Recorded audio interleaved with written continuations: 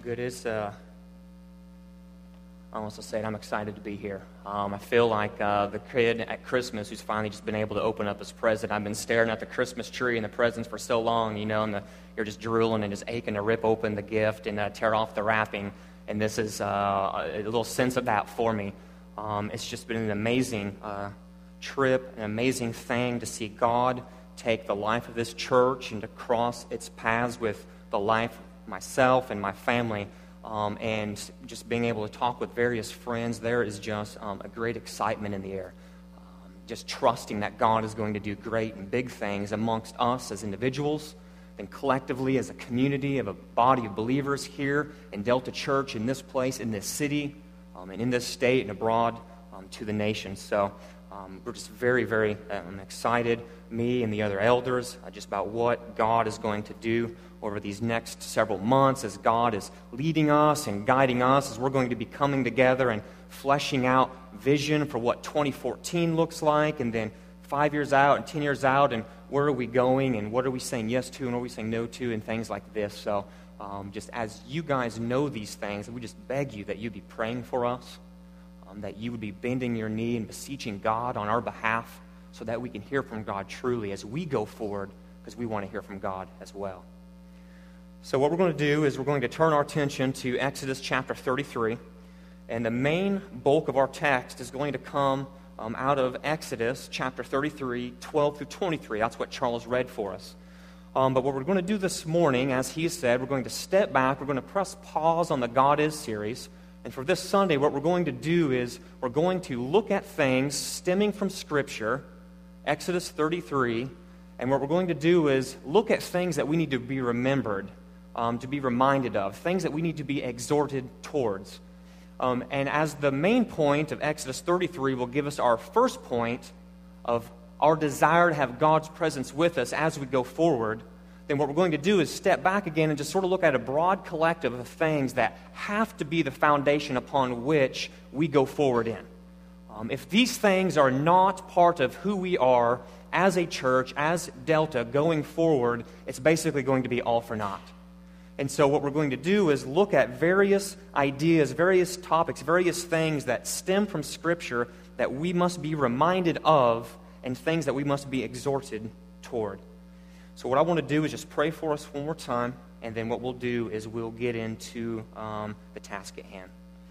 God, I pray for my brothers and my sisters that as they are here listening, that they would be active listeners.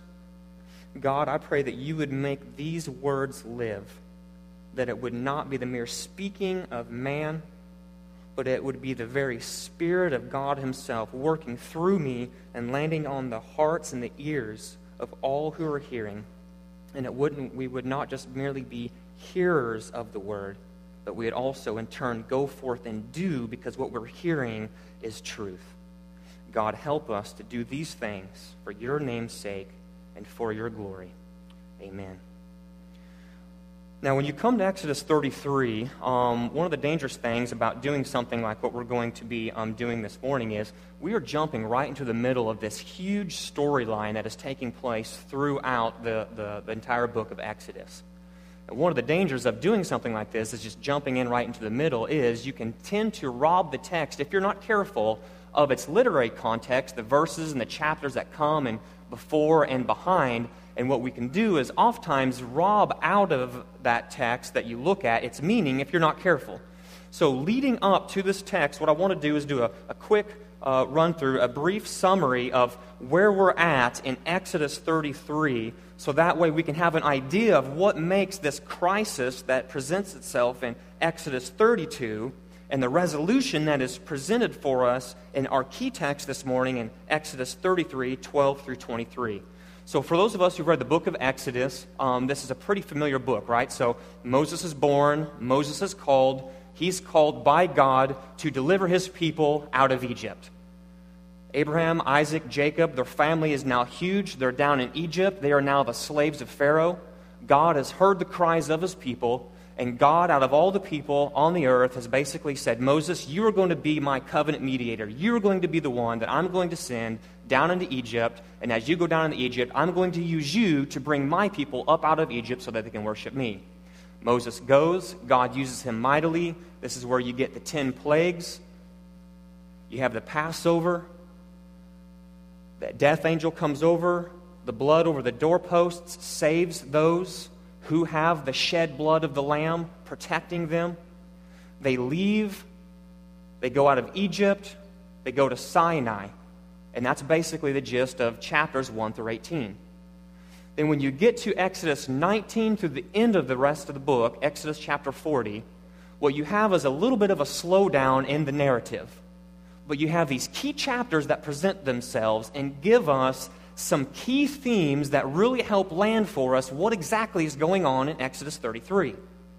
So for instance, when you go over and you glance at Exodus chapter 19, you have this preparatory chapter that God is using and speaking to his people before God gives the 10 commandments to his people, where he talks to them and says, "Now therefore, if you will indeed obey my voice and keep my covenant, you shall be my treasured possession among all the peoples, for all the earth is mine, and you shall be to me a kingdom of priests and a holy nation."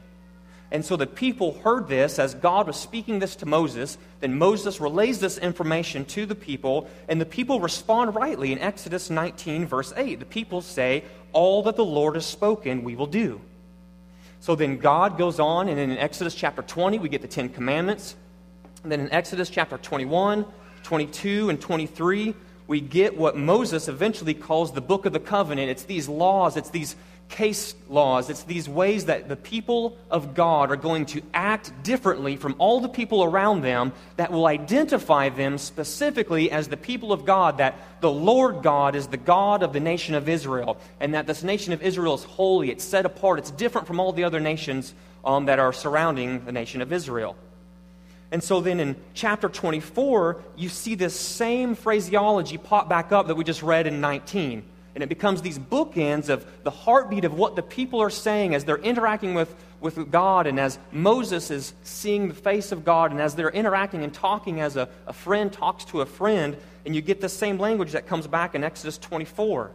Verse 3, Moses came and told all the people the words of the Lord and all the rules, and all the people answered with one voice and said, "All the words that the Lord has spoken we will do." And then even further in verse 7 it says, "Then he took the book of the covenant," Moses did, "and he read," basically chapters 20 through 23, "to the hearing of the people. And they said, 'All that the Lord has spoken we will do, and we will be obedient.'" So they even go a step further. So it's not necessarily just the idea of just because God is telling us to do something, we will just do some sort of remote external action. But I think the adding of that phrase, "we will do all that the Lord has told us to do, and we will be obedient," is them confessing with their mouths, yes, even from a heart of obedience, our desire is to have a heart that honors God. And in having a heart that desires to honor God, we will go forth and then do right actions. So then as you read through 24 and you come to the end of 24, you read verse 18, "Moses entered the cloud. He went up on the mountain, and Moses was on the mountain 40 days and 40 nights." Now, what can be somewhat confusing is when you start reading the next chapter, it's almost like there's a pause pushed on that narrative going forward. Chapters 25 through 31, Moses is giving to us the words that God gives to him on what it looks like for his covenant people to worship him. So God says, this is what the tabernacle should look like. This is what the altar should look like. This is what the priest should dress like. This is how the priest should act. This is what the basin is to look like. This is how you're to make the lampstand and all these things. So God is being very specific. He's not leaving the covenantal worship of his people up to chance. It's not up to them to figure out. God in his goodness and God in his grace and mercy says, "You are my people. I will be your God. You will be my people. And this is the right way that you are to worship me." So when you work through those chapters, the narrative actually stops in 24 and then picks back up in 32.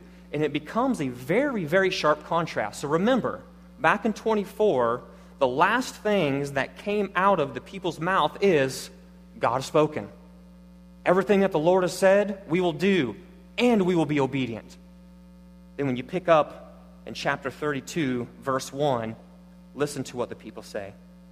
"When the people saw that Moses delayed to come down from the mountain, the people gathered themselves together to Aaron and said to him, 'Up, make us gods who shall go before us. As for this Moses, the man who brought us up out of the land of Egypt, we do not know what has become of him. So it's not but 40 days and 40 nights later, the people are already going, Moses, tapping their watch, going, where's this guy been? And so what they do in verse 4 is this, and he received the gold from their hand, Aaron. So the people want a god. Aaron says, I have an idea. All the gold that was given to you from the Egyptians as you left Egypt, give it to me.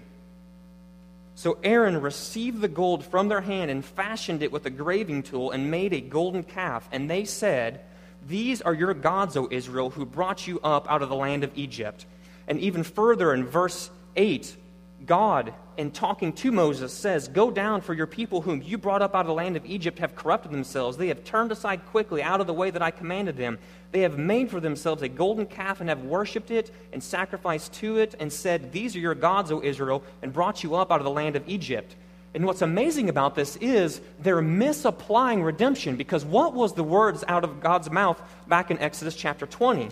It is this, as he is about to give the 10 Commandments, it says, and God spoke all these words, saying, I am the Lord your God who brought you up out of the land of Egypt, out of the house of slavery. Commandment number 1, you shall have no other gods before me. 40 days later, the people are saying no to what they said they would be obedient to do. And 40 days later, what are they doing now? They're no longer agreeing with God that God was their Redeemer, but now they are collectively as a voice saying it's this golden calf who is our Redeemer, and they're breaking the very first commandment. I mean, they weren't even able to get to commandment number 2. They're busting it up on commandment number 1. Their hearts have so quickly turned from the Lord their God to a golden calf that was made out of metals that were given to them by the Egyptians. So then you glance down to 32:19, and as soon as he came near to the camp, this is Moses, and saw the calf and the dancing, Moses' anger burned hot. He threw down the tablets out of his hand and broke them at the foot of the mountain. He shattered the tablets because they had shattered the covenant. Moses took the calf that they had made and burned it with fire and ground it to powder and scattered it on the water and made the people of Israel drink it. Moses had them drink bitter water because sin is bitter. And when you pursue sin, sin reaps bitter consequences. So then you cast your gaze over to verse 24 of chapter 32, and you enter into Aaron's response to Moses challenging him. Moses said to Aaron, what did this people do to you that you have brought such a great sin upon them? And Aaron said, let not the anger of my Lord burn hot. You know the people, that they are set on evil, for they said to me, make us gods who shall go before us. As for this Moses, the man who brought us up out of the land of Egypt, we do not know what was become of him. Now, this is a true report. When you go back and read the very beginning of Exodus 32, this is word for word. This is a verbatim of what the people said to Aaron.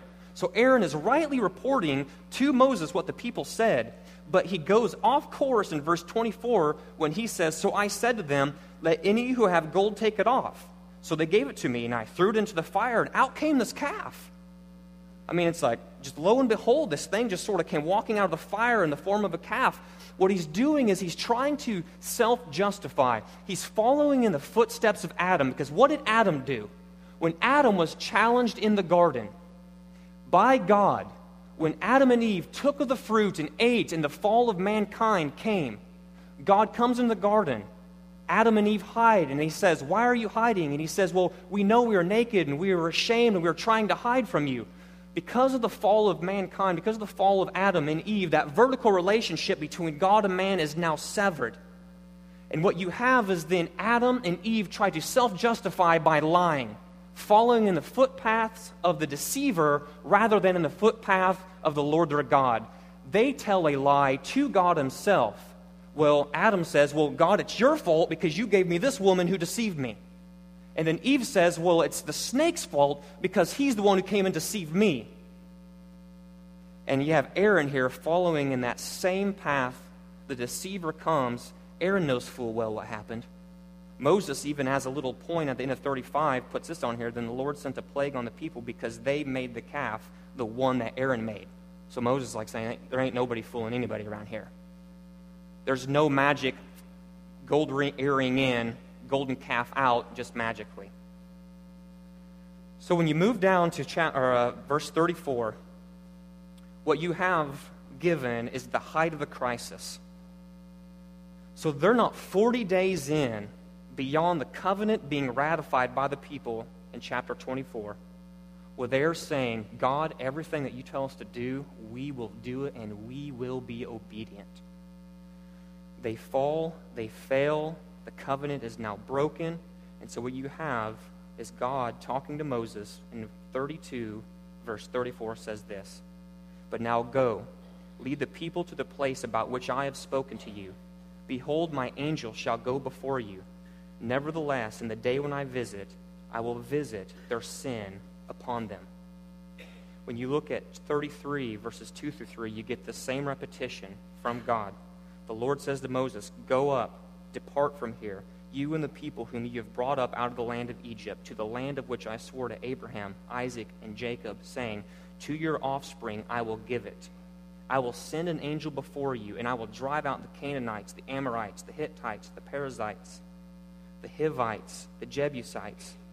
Go up to a land flowing with milk and honey, but I will not go up among you, lest I consume you on the way, for you are a stiff-necked people. And when the people heard this disastrous word, they mourned. There is a definite and manifest consequence that comes from these people's rebellion against God. The consequence for rebellion is going to be the very absence of God's presence. But notice that the people are still going to receive a portion of the promise made to Abraham found in Genesis chapter 12, which was receiving a land. When you go back to Genesis chapter 12, God says to Abraham, even though you are childless, I'm going to make you the father of many nations. As you cast your eyes gaze up to the sky and you see the stars, and they're too numerous to count, just as the stars are too numerous to count, so shall your offspring be. And I'm going to give you a land for this nation to go to. So when you're reading this here, God is talking to them saying, listen, go to this land. Continue doing what I have called you out to do. But I am not going to be the one leading you up out of here. I'm actually going to send an angel, and he's going to be the one leading you up out of here. The people are still going to receive a portion of the promise made to Abraham, yet they will receive the promise minus God's presence leading them and going with them. So the question I have for you and the question I have for me is this. If we found ourselves in this situation, would we be satisfied with that response from God? Would that be an okay thing for us? If God came and said, hey, the blessing is still coming to you. Part of it's already been met. They are a nation of 70 that went down to Egypt. They are now a nation of multiple hundreds of thousands being led out of there, so that being more numerous than the stars in the sky is partly there. And now God is saying, you're going to get the other half of the promise. You're going to this land that I'm going to give you, but it's going to be without my presence leading you, guiding you, abiding with you, making you distinct from all the nations of the world. Would you be satisfied with that? Would we be satisfied with this if this could be said of Delta Church? I mean, because we could do a lot of things here. We could sort of hit the ground running. We could have a lot of smoke and squealing tires. I mean, we could just press on the gas of Delta Church and we could go shooting forward and we could go out. We could start doing a lot of good things. We could start telling a lot of people good stuff about Delta Church, and we could, as daddies, maybe on our own start being better daddies, and we on our own could start being better husbands, and maybe we would even see potentially some change in us and our children or our wives or whatnot. But if it is manifestly without the presence of God leading us and guiding us, I propose that that is the fool's errand. Because Moses gives us the precedent. Moses, the covenant mediator, is not satisfied with that.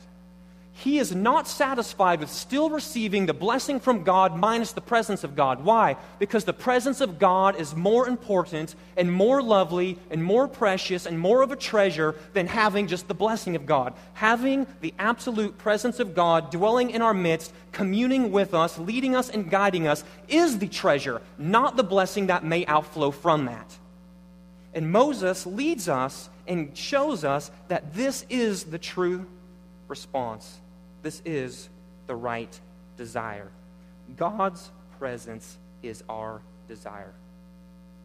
Moses, the covenant mediator takes up the task of intercession, he realizes that receiving any promise or any blessing that God may give, minus the very presence of God himself, is not worth it.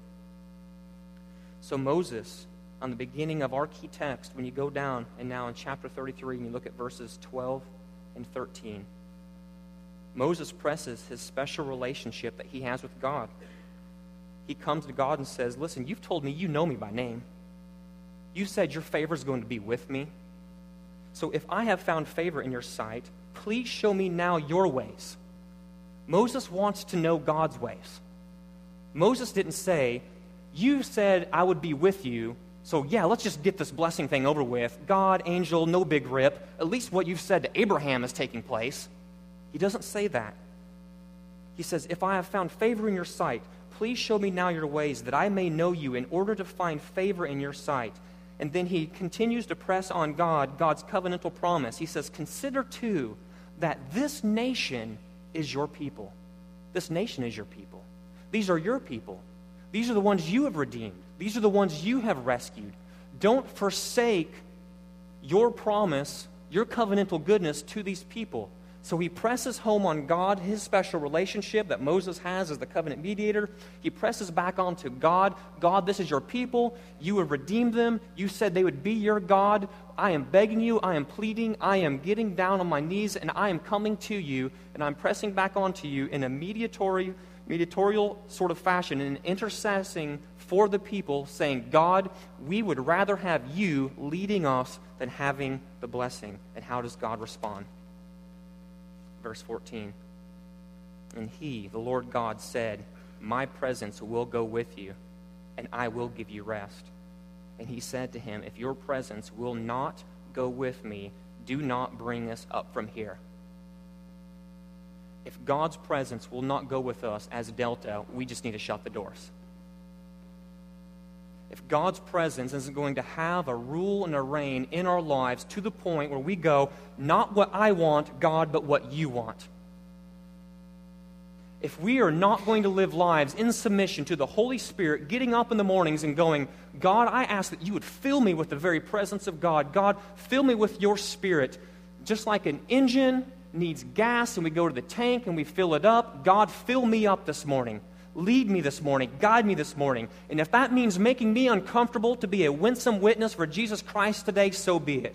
If that means we have to say no to some potentially good things for the time being as a church, God, so be it. Not what we want, God, but what you want. So that as people begin to look on the outside in, it's not, hey, look at all the good stuff that Delta is doing, but it's God is manifestly present with his people there. That is the winsome witness that people from the outside looking in going, you know what, I see the very love of Christ among these people because God's presence dwells with these people. I see lives that are being changed because God dwells with these people. I see daddies who are sacrificial in their love towards their wives and towards their children because he loves Jesus. I see wives who are submitting and respecting to their husbands not because it is some sort of domineering relationship, but because she loves Jesus. Those are going to be the types of relationships that go forth and will change the people that we bump into daily, not because we are pulling ourselves up by our bootstraps and making this happen, but because Christ is in our midst. God's presence is our desire. God responds and says to the people, I will go with you. The very presence of God is going to go with his people. And this is the proof that Moses has found favor. This is how God's people are marked out as distinct from all the people on the face of the earth. After God is talking to Moses, and Moses says, if your presence will not go with me, do not bring us up for here. For how shall it be known that I have found favor in your sight, I and your people? Is it not in your going with us so that we are distinct? And the implied answer is yes. That's exactly how it is. Without the presence of God going with the Israelites, they're just another nation with another God amongst many other nations that have many other gods. But the Lord God is the God of gods. He's the King of kings. He's the sovereign one. He's the one ruling and reigning over the days. And Moses knows this, and he grasps this, and he gets this, and he desires this more than receiving the covenantal blessing of merely land and a nation that's too numerous to count. We are distinct because the presence of God resides with us. And Moses leads us and shows us that example. So, when we look at Exodus 33, and we look at these verses in 12 through 23, the first main point, the first thing in this idea of remembrances and exhortations that we have to draw a conclusion on is this: that God's presence is what makes us distinct as a body of believers. God's presence is going to dwell with his people. The fact that the cloud covered the tent of meeting and the glory of the Lord filled their tabernacle proves that God truly does take this people to be his inheritance. So here's the beauty of the book of Exodus. So all the way up through this point in chapter 33, 32, 33, and 34, we're almost at the end of the book. And this idea that God is going to go forth and lead his people and lead them and guide them, and they're going to be marked out as a nation distinct, seems to be in question. The people keep breaking their promise, the covenant that they had ratified by saying, yes, we will be obedient. All of a sudden, it looks like it's hanging in the balance. The tablets are shattered because the covenant is shattered. So the question becomes, well, is God going to take them back as their people? Exodus 34 shows us that God is going to do that. 34, at the end of 9, Moses says, O Lord, please let the Lord go in the midst of us, for it is a stiff-necked people, and pardon our iniquity and our sin, and take us for your inheritance. And that becomes the big question. Is God going to take his people for his inheritance? And you jump all the way to the end of Exodus 40, 34, and 35, and the answer comes back as a resounding yes. How do you know that?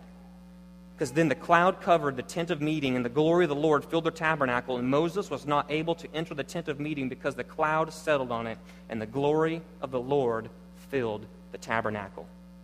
That event became one of the main events in the history of the people to where they could look back and go, we know God dwells in our midst, because once we had built the tabernacle and had done everything God had asked us to do in chapters 25 through 31, and 35 through 40, they actually go and build it, and they do all this stuff. And so then they're just sort of standing there with a tabernacle in front of them, the priests arrayed, everything's in order, everything is made, but yet God's presence wasn't dwelling with his people.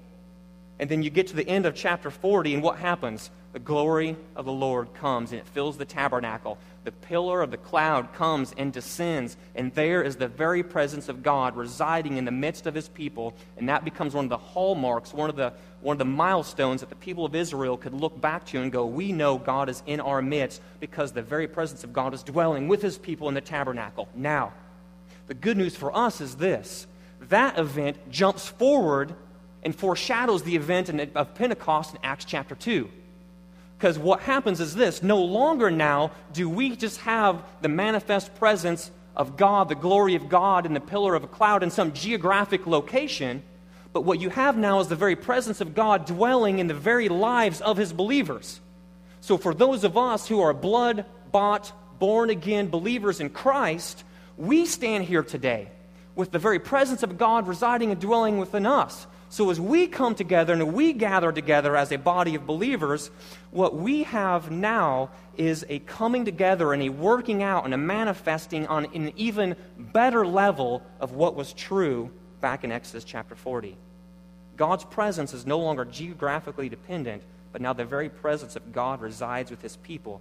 So we want to, as a people, with me and the elders and the deacons and the community group leaders leading you guys, to confess this is true and align ourselves with this truth. To confess that God, if you are not in our midst, leading and guiding our words, our thoughts, and our actions, everything that we're doing is just a complete waste of time. It really is. It'd be better for us to go join the YMCA and do something else on Sunday mornings rather than join here if the very presence of God is not working himself out in our lives. So now what I want to do is use that as a launch pad to go forward, and this will be somewhat quicker to maybe some of your guys' gladness. What we're going to do is I want to just go through and touch on a couple of things to where, as we go forward, these are just be good things for us to remember and to be exhorted toward. This is going to be somewhat of a handbag experience. It's going to be different from what we normally do in preaching the text and working ourselves through there, but it's just things that we have to be reminded of and to be exhorted toward. None of these things are going to be profound in a sense of, I've never heard this before. Like, you're not tweeting everything that I say here all of a sudden because it's like, the latest and greatest thing. No, that's not going to happen. But it's things nonetheless where we just tend to slowly drift somehow from these things if we are not called back to remind ourselves and anchor ourselves on these truths. Thing one to remember is that our God is a sovereign God, and He is meticulous in His sovereignty. From the dust speck floating around in here to the snowfall coming down in the Andes Mountains, God is in control of it all. And so when we step back and we think about how amazing it is that God has crossed our paths, think about this. God is the uncaused cause. He's always existed. He's always been. Before time had a beginning, God was there. God knew all things. So from the existence of time, God knew that in 2013 that our paths would cross. God is an omniscient God. God is an omnipresent God, as we've been talking about in the God Is series. So He knew out of the whole universe, in all the galaxies that in the Milky Way galaxy, that of all the solar systems in the Milky Way galaxy, our solar system would have a planet Earth with people dwelling on planet Earth, and in the country of the United States, in the state of Illinois, in the city of Springfield, in this building, that there would be a people at this exact moment in time who would need a pastor. And when I was just a twinkle in my mom and my dad's eye, back in Goldsboro, North Carolina, when my dad was stepping out of the Air Force, God knew that I would be born. God knew that I would be called. God knew that He was going to save me through the work and the precious blood of Jesus Christ. God knew He was going to call me to the pastorate. And God has woven in my life different places, different times, bumping into different people in different places in different ways to where our paths would cross exactly now at this moment.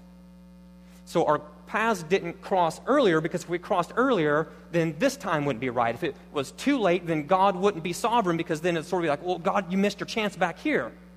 But no, how do we know that the timing is right and this is what God has in place? Because I'm standing here, and you guys are there. And I've been praying for you guys for several years now, even though I didn't know you. Trusting that, God, if you're the one who has called me, you don't call a worker to go to the field and plow and sow the seeds of the gospel without giving him a field to go and plow in. So this is the field, this is the place, this is the city, this is the community. And I've been praying for you guys, trusting that, God, if you have called me, there's got to be some congregation somewhere that needs a pastor. So God, wherever they're at, prepare their hearts to receive me and prepare my heart to receive them. And God has seen fit to do that. And that should be blowing you away. I mean, that should be one of those things where you just rock back and you're like, you're a lazy boy, and you're just like, I can't comprehend that. And that should be a good thing, that we can't comprehend the ways of God. God leads us and guides us in the blessings of life and in the sufferings of life. And I'm excited by this, and my heart is stirred for this reason, because God is good, and in His goodness He has brought us here. And we can press in very hard into that and trust and know that God leads our ways, and that means He's leading this way now. And that's why we're wanting to submit ourselves to the very presence of God. Secondly, a thing that we have to remember: my name is John, not Jesus. My name is John, it's not Jesus.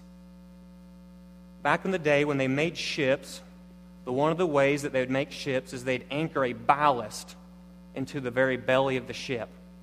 And it was this huge and heavy weight. So whenever any storm or gale or waves would come and smash into the side of that ship, the ballast, the anchor, the weight in the belly of that ship would hold its sway so that as it would hit, it would rock but come back to center. And as it would hit, it would rock and come back to center. So what you don't do is put a pebble in the belly of a ship as a ballast, because you could sneeze on it and it would blow over. What you do is you put an anchor, you put a rock, you put something that has some mass and some gravitas to it. It's got some weight behind it, so that when no matter what comes against it, it will always come back to center. The ship that is Delta Church cannot have for its ballast me. Because I can guarantee you, I'm going to make a decision at some point in time that you guys are going to loathe. I'm going to do something that you guys will not like. We as elders will come together and go, we think God is leading us here, and that it will be led by me and some idea that I have. And that thing will fall flat on its face, and we're all going to stand here with like uplifted hands and go, what in the world was that about? And if I am the anchor, if I am the ballast of the ship, then we are on a fool's errand. Jesus Christ has to be the anchor. He is the ballast of our ship. Thirdly, prayer must be our support. Praying for one another, praying for me and praying for the elders. How often do you pray for your pastors? I mean, seriously, how often do you do this? We and the other guys are dealing with stuff that is unimaginable to you, that you probably don't have any clue about. And the enemy and the deceiver of our soul has the desire to sink us, because as he sinks us, it sinks the church. Because that's the way God has set up the church to be. Are you praying for us? Are you praying for one another? I can guarantee you that there are some of us here today who are going through a storm. Literally, hell is breaking loose in their life. Are you praying for the other people around you? Are you praying that Satan has some really bad years in Springfield here coming up? I mean, that's a fun prayer to pray. Because there are two things that we can bank on. Christ is for his church, so the gates of hell won't storm the church. And Christ is for his people. And as we press hard into that, that gives us hope and gives us fuel to bend our knees and say, God, I pray that Satan has some really, really bad years over these next many years that we're here. Some things to be exhorted toward. And these are things that are not necessarily scriptural per se, but they do stem from large categories and ideas of Scripture, is this. We are going to set forth on this day forward running a visionary marathon, not a 50-yard dash. My goal in coming here isn't for me to step up and go, you know what, we need to do some really whiz-bang, sweet stuff in the next 3 years, because I need to bounce out of this place in 3 years, because I got bigger and better things, baby, that I'm heading off to. That's not my mindset. Most guys, like me, coming out of seminary, do have that mindset, because the place where they go, they're not really satisfied with, and they just need to get some years of experience under their belt so that they can move on to something bigger and better that they like. But that is not my mindset. I believe God has called us here so that we can storm the gates of Springfield, that we can push back the darkness, so that we can be winsome in our gospel witness. So as we're bumping and running past people in our lives, and we're just oozing Christ, so that this city can be changed. And that leads me to that second point. I really believe that. Right? The book of Acts wasn't just something back then. Now, there were some things, like Pentecost isn't going to happen here in Springfield. That was a one-time shot back there in Acts chapter 2. But this idea of people who were invaded by the Spirit of Christ, who had been born again and made new by the work of Jesus Christ on the cross, it has Jesus burst forth from the grave, defeating Satan, sin, and death, and their lives were completely changed around. Those people went forward and lived daily lives. And as you read the book of Acts, what is it? Cities were turned upside down. Lives were changed. People stopped worshiping idols and started worshiping the one true and living God. That can happen here. Why? Because God is a saving and redeeming God. And he didn't just do that in Ephesus in the book of Acts. Paul has given me one of the biggest promises in Acts 18, when God called Paul to stay in a city, because God said this, I have many people in this city that are mine, and by you basically staying here and teaching and preaching Jesus, these people who are mine, who I've called to be mine, are going to bump into the gospel, repent of their sins, place their faith in Jesus Christ as their only hope of salvation, and they are going to step into the fold of being children of God. That is something I believe can and will happen here when we press into God saying, God, you have to lead and guide our days. You have to lead and guide our ways. Secondly, then we'll move into a time of response. We are going to, because we believe this, we also are called to be practical in how we flesh that out. So we are going to have to say no to some good things on the front end. There is wisdom in acknowledging we are a people of limited resources, personnel-wise, as you just look around your friends around you, and we are a people of limited resources financially and whatnot. So our hope is that we will have to say no to some things now. We might stop some stuff that has been going on since Delta started. We might be starting some new things. We might be keeping some new things. We might be tweaking some old things. But as we go forward and as I am praying and asking God, where are you leading us? As we as the elders are giving ourselves to the preaching and the teaching, God, lead us, guide us, show us. Where are you taking this church? I can guarantee you, inevitably, there are going to be things that we're going to have to go, we need to put a stop on this, so with a laser focus we can hit this. Then as we start growing and God starts blessing, and as we start making our way and invading the city with the gospel, then these good things that we had to say no to now in mile 1, we can say yes to in mile 5, mile 10, as we run this visionary marathon of invading our city with the gospel of Christ. And so we are asking you guys to step on board with us, with these other men, these band of brothers that are mine. We are a team, and we are a community, and we are coming together, bending our knee on your behalf, asking God, lead us and guide us and show us so that we can lead and guide and show you guys well. And we'll end out with this, and we'll go into a time of communion. The final thing to remember is that community, Christian community, has got to be the key as we go forward. Christian community is the key to our individual growth, to our personal sharpening, and Christian community is the key to one of the ways of seeing the kingdom expand amongst our neighborhoods, into our communities, and into our city. We are not to push away from each other, but we are to press into each other. Delta Church is filled with sinners turned saints who are being sanctified. Gospel fruit is manifested most beautifully out of the manure of life.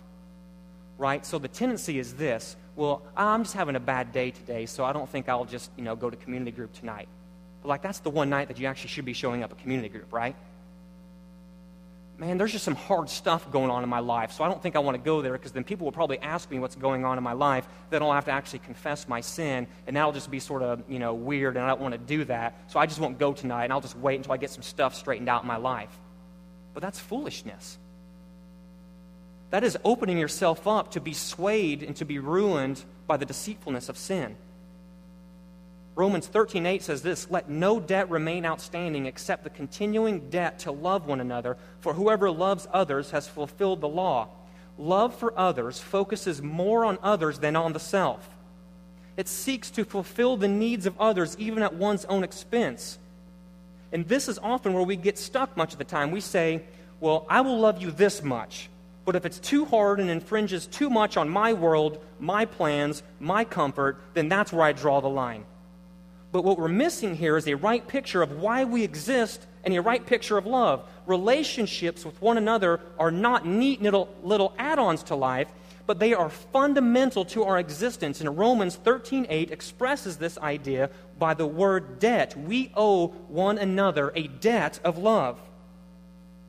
I think the writer of Hebrews picks this back up in Hebrews chapter 3, 12-13. He says, "Take care, brothers, lest there be in any of you an evil, unbelieving heart leading you to fall away from the living God, but exhort one another every day as long as it is called today, that none of you may be hardened by the deceitfulness of sin." Listen, nobody wakes up fully in love with Jesus on Monday and then puts it in their planner. You know what? I think on Tuesday what I'll do is I'll just go hog wild and just dive off into wicked sin and just completely ruin my life on Tuesday. Probably 8 o'clock. That might be a good time to do that. Like, it's not that obvious.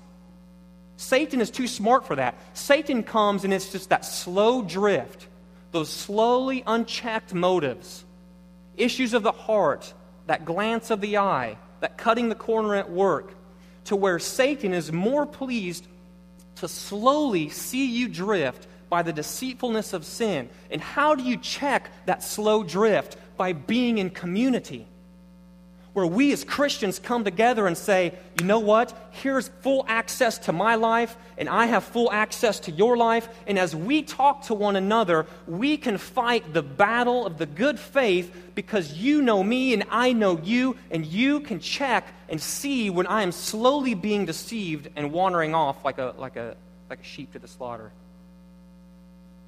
This debt is vital. We are inseparable from one another in our purpose. Why? We need one another as protection against the deceitfulness of sin. Certainly, we can and should help one another with physical and emotional needs, but that ministry takes place in the context of our spiritual good. I need you to be faithful when times are good. I need you to be faithful when times are hard. I need you to rebuke and exhort me. I need you to help me love my wife sacrificially. I need you to help me be present with my kids a lot and to do so without harshness or cause them to despair. I need you to consider your relationship with God as the most important thing you work on so that I too can consider my relationship with God as the most important thing I work on. I need you to do all things to the glory of Christ. This is your debt to my family and me. Please do not let me down. But listen, you are going to let me down. And I'm going to let you down. And we will do some of these things with the wrong motives, for pride or with begrudging hearts. Some of us will despair of ever attaining this level of community or Christian obedience. Some of us couldn't care less because we have bills to pay or school to pass or goals to accomplish. We all need His help. And I don't mean that we've worked as hard as we can and have gotten as far as we're able. That's not how Jesus lived. Like Jesus, we must live every moment of every day aware that our Creator is near and is with us. Talk to Him in prayer. Listen to Him in His Word. Talk about Him with one another. Yes, even outside of church. Why? Because Jesus Christ is worth it. He's the beautiful one. He's the trustworthy one. He is right and He is merciful. He is the perfect friend. He is a mighty and gentle Father. He is a selfless and giving Savior. He is a powerful and sweet Spirit. And I want to know Him more. So as we press into community, will you help me to know Him more by you making Jesus the most important thing in your life? Will you help my wife and my children? Will you help us even when we frustrate you or intimidate you? Will you help us even if we pull away? Will you cry with us when we endure pain or tragedy, and gently over time with wisdom and patience lead us in true belief about the Scriptures as they teach us how to respond to these things? Will you really, truly rejoice with us if by God's grace our children come to believe and confess the word of truth which we proclaim? Yes, I even need your help to praise and rejoice rightly. I need to see you believe it and proclaim it as we gather here in a large group and as we gather in community groups and the day-to-day individual lives. I need to see you cry tears of pain and say, my heart really, really hurts, but even in the midst of this, it is well with my soul, not because you're resigned to your situation, but because you are clinging to the same sovereign, good, holy, loving, omniscient God who rules and reigns with goodness intended towards His people who are rooted in Jesus Christ. We owe each other a debt of love. Will you enter into this mess with me? Because my hope and my goal is to enter into this mess with you. As we step forward and as we move forward, our goal is to press into the very God who is the God of our salvation. And brothers and sisters, we can't pull this off if we even tried to. It's got to be a movement of the Spirit of God in our lives that will see Jesus made famous in our city. So what I want to do is this. We're going to do something a little semi-different as we move toward our time of communion. What we're going to do is put into practice the very thing that we had just talked about. We are to make one of the foundational keys of our lives prayer. And so we're going to do that right now. And we're going to do it in a congregational aspect to where I'm going to ask the elders, they know this, to stand up, and they're going to issue forth a prayer that in their areas of watch care, the areas that God has called them to as they are leading Delta Church, that God would reside, that God's presence would be there, that God's presence would lead them and guide them, give them words and actions to do. And then when they are done, I will close us out in prayer, then we'll move into a time of communion, and then we'll be done. So Charles, if you'll just start us off, and then we'll just work your way back to Brian back there, and then when I'm done, we'll pray. So great God, I pray that you would do a great and mighty work in our lives. I pray that you would make the words of Christ live in our lives. I pray that you would give us an insatiable desire to feast upon the Scriptures, to be people of the Scriptures, to find life in the Scriptures, to find hope in the Scriptures, to find rebuke of sin in the Scriptures, to be exhorted to live holy lives in the Scriptures. Why? Not because mere reading of words does this, but because the Word, Jesus Christ himself, is rooted and written all over the Scriptures. God, make us people of prayer. God, may the life and the breath of the day in, day out, mundane, may it be covered in prayer. God, would you fill this people, your people, with your Spirit daily? Would we seek that? Would we desire that? Would we desire to be ambassadors toward the lost, seeking to preach, teach, show, live out Jesus amongst our neighbors, our coworkers, and our friends? God, give us the Spirit so that we may be bold in seeing that happen. God, if you do not dwell in our midst, we will not be a distinct people. But it is because you do dwell in our midst, we are a distinct people.